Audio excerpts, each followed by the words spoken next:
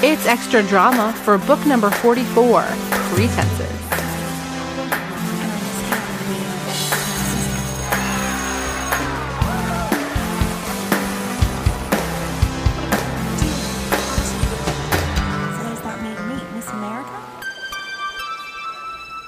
Hi, everybody. It's Marissa Flaxbart again, and I am here with Katie Ledoux, and we've been talking for a very long time about this Abby Richardson book disguised as a Kara Walker Stephen Wakefield book, Pretenses. Welcome back, Katie.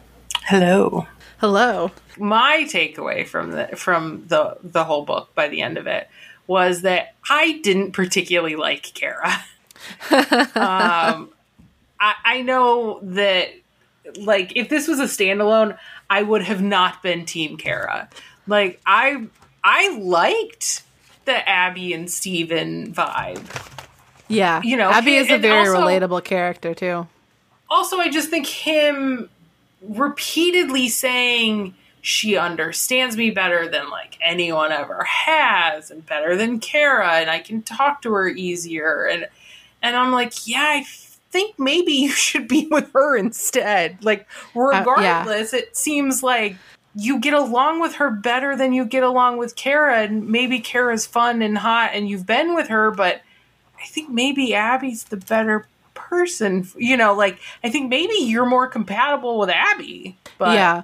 I mean, we're like just taking for granted that he's in college and she's a high school junior, and their lives are going to continue to grow separately if they don't really work hard on staying together. Mm-hmm. But taking that, like, putting that all aside, the age difference aside, if they really have this communication problem, for things to go so wrong so quickly is not a great sign. Like, their ability to just talk to each other and confront each other is just no good. As long as we're talking about Steven and Abby, one of the things that really stood out to me about this, and maybe it turned me against Steven a little bit, as I alluded to before, was just the way that it was as if he could see that he should be with someone, with Abby or someone like Abby instead of Kara. Yeah. And he wasn't, he just wouldn't go there. And it reminds me of things that happened to me in high school with guys that I had a real connection with and like a very strong bond, who knew that we had a strong bond, but were dating someone else and knew that the someone else, like, wasn't right for them, but it didn't matter, you know? And it was just this. It was a place that it took me very much back to. I mean, I say high school. It happened in high school, but this was a pattern for me that I have to admit that I repeated a few times later in my life as well, of being like the person that was there to be the Abby to some guy who was dating some Kara that he had a chemistry with, but nothing like up there. Like, I'm pointing to my head right now, like nothing in terms of a kind of intellectual bond. So so I relate to that as well. And I also feel like I had a scenario where I was the other end of that situation. Sure. And you just don't know what to do with it, you know? It's tough on both sides, for sure. Because you just don't, nothing's a guarantee that it'll work. Well, what do you mean, being on the other side of it? Like, I was friends with someone who we had, like, a very good connection. And it was, like, a very deep connection. It was a very meaningful connection. But I was interested in other people. And sure. He didn't get why. Like, if we're so good together, if we work so well together, why not just be together? And I was like, but I just, was distracted by other people. Sure. Well, and certainly there's a difference between that intellectual bond and the kind of emotional and like physical, like all those things are to different degrees depending on who you are parts of a relationship. And I know that's definitely something that has that has been a factor for me, is the importance to me of an intellectual bond has unfortunately been a little bit of a barrier to like having a meaningful relationship, because that intellectual bond can be one of the hardest things to form with another person. Yeah. And I definitely, it's definitely something that I need in a romantic partner. So, anyway, all of that, I'm bringing my own baggage into the Abby, Kara, Stephen love triangle. But we can quit talking about baggage for now. And so, I don't know, we talked a lot about Abby in the main episode as a character, and I found her really interesting. Like, what was your impression of Abby as a character in the Sweet Valley universe? I mean, I do think Abby's a little too perfect. In a lot of, she's just like 100% nice. She just wants to be nice all the time. Just wants to do everything for everybody all the time. Puts up with everyone's stuff. I mean, I guess there's like, I guess she's naive and a pushover, so I guess that's part of it. But you know, it's not like in previous Sweet Valley books, like in book number 4, Power Play, when Robin Wilson is really nice and does everything for Jessica. It's this situation where there's a power imbalance from the get-go. But Abby seems to be, I mean, she's described as pretty, which we really didn't get into in the main episode. But I think that that's actually carries a lot of weight. She's a pretty girl and she's nice. And so it's easy for her to get in with Jessica and Elizabeth and all of their friends. Like, she's accepted really easily. Yeah. So I can see what you mean about her being perfect. I thought the niceness thing was really interesting, though, and the book psychologizes her a little bit. In fact, her mom is a psychologist, we find out. Yeah. But I wanted to read this, and I thought maybe we could talk about it a little bit. So here on page 57, there's a little bit of a glimpse into Abby's niceness. Elizabeth mused aloud. I've never met anyone who's so giving, so willing to volunteer and do things for other people, and at the same time so reluctant to take things from people. Abby shrugged. I like helping people the same way you do. She blushed a little under Elizabeth's scrutinizing gaze. Abby remembered her mother saying to her once that she thought Abby preferred giving to taking because it meant she could be more in control. But Abby didn't believe that was true. She just wanted people to like her. She really felt she owed it to Amy to help her out, even if it meant jeopardizing her own chances of winning the competition. So I did not remember that passage, and now I'm like, ooh, I don't like that. That hits too close to home. Well, I wrote down in my notes, like, page 57, extra drama topic, ? Because I also was like, shit, you know, is this a control thing for me too? Because I love helping, you know, it feels great to help, but you know, it is hard to ask for help. And I feel like that is another dynamic of the giving, taking thing. I mean, I feel like it's like I am very well aware that I like to have control. Uh-huh. And I also know that I really enjoy giving things to others. Like, I get 10 times more joy out of getting like the perfect gift for somebody and watching them be so excited than I ever get out of anything I've ever been given. And now I'm like, oh God, is this like a control thing? I know. I don't know. I mean, even Abby, it's funny that the book explains, like, it bothers to point this out, but then it goes on to say that Abby didn't really think that that was what was going on. Yeah. But then it continues to say that what Abby really wanted was to make people like her.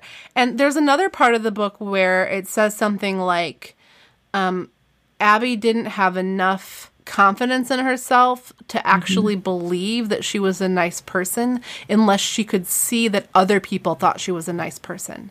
Yeah, it's just looking, it's like, until she was validated from the outside, she couldn't be. Yes. And I can relate to that too. I mean, I know that, like, who you are is not about, you know, how other people see you solely, certainly, because people have their own opinions, and it's that whole thing that, you know, is very much, it's important to sort of not always care what other people think and remember other people bring their own baggage into situations. That's definitely what happened to Abby in this book, right? Like, all the Wakefields are bringing all their own baggage into their impressions of Abby, and it's nothing that she's done that's had them end up thinking that she has double-crossed them. It's all their own shit. But I definitely know that when, like, let's say it comes to something like being late or like forgetting to ask somebody about how something serious in their life went, or, you know, whatever, something that is important to me as a value. I know that one of the reasons why doing that really bothers me when I make a mistake like that, or, you know, forget, am a human being in that way. I know that one of the reasons it gets to me is because how can I actually be as good of a person as I like to think of myself as if other people could potentially not see me as being good in that way. I think also it's like a natural response of like, does this person like not even consider me that good of a friend, you know, to like, oh man, they didn't entrust me with this information, or they didn't feel they could come to me, or, you know, and is it because I'm a bad friend? Like, it just goes on this downward spiral. Yeah. And I mean, I guess maybe a better way to say what I was trying to say before, for me at least, was the feeling of like, I don't want someone to think that this is the kind of person that I am, or like this is the kind of thing that I forget about. Yeah. I mean, I do think that to a certain extent, you know, your actions are something that defines you in a sense. So it's hard because, you know, it's like competing philosophies that can somehow both be true. The idea that, like, you know, everybody is worthy of love and you don't have to do anything to deserve it, and, you know, you shouldn't have to earn other people's esteem and all that stuff, and that, you know, you are not your actions, you are not even your thoughts. You know, you are this being that exists, you know, absent of all of the trappings of the world. And I'm babbling now, but that is a little bit, that is one thing. And I think simultaneously there's this, you know, your actions speak louder than words. Like, that's also true. What you do matters. Yeah, I think the thing that I think about more than, because I feel like, you know, actions speak louder than words was like the thing I was always told as a kid, and it's like kind of the main thing.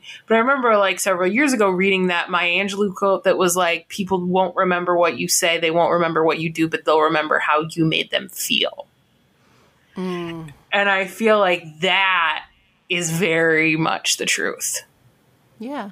And I feel like you can really go back to that, like, positively and negatively. Like, when you think back on your life, when you think back on how you treated other people or how other people treated you, you don't remember exactly what they said. You don't remember exactly what they did, but you remember that you didn't like them, or you remember that you did, or, you know, you remember that somebody was kind to you in that moment. And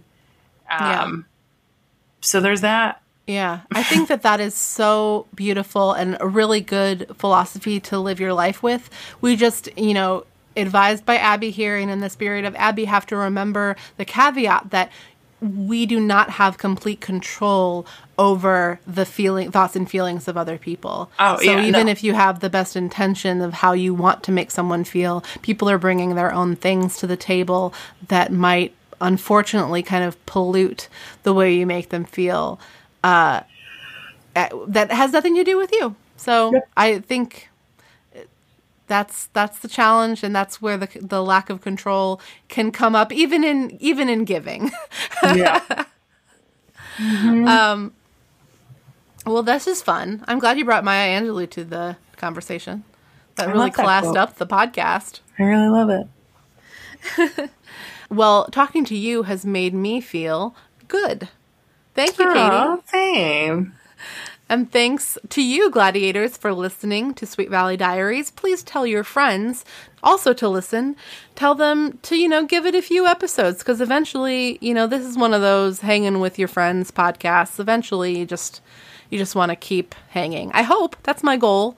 I like to hang with friends like you, Gladiators, and like you, Katie. I like to hang We with all you. used to like to hang with friends. This is hanging now. This is how hanging works now. Exactly. You schedule a phone call and then you talk about it's an arranged topic.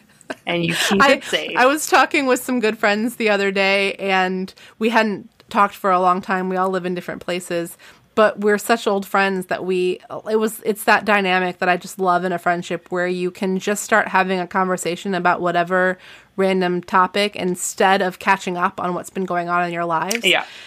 And at the end of the call, I was like, well, damn, if we're just going to talk about random stupid bullshit on the phone, then we can have another call in like 2 weeks because we don't need more stuff to happen in our lives to catch up on. Yeah.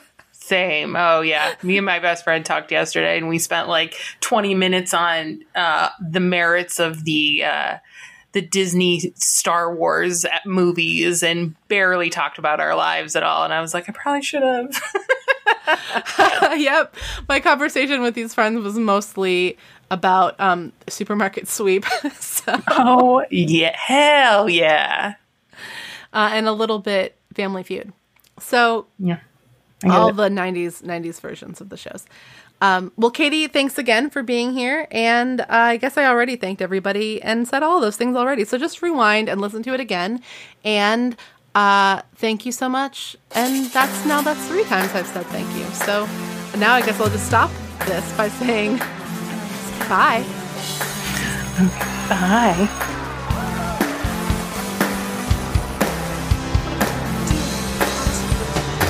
So does that make me Miss America? Okay, Thank you. let's just keep going. Oh, so say thank you again. Thank you. Very demanding of me. Say thank you again.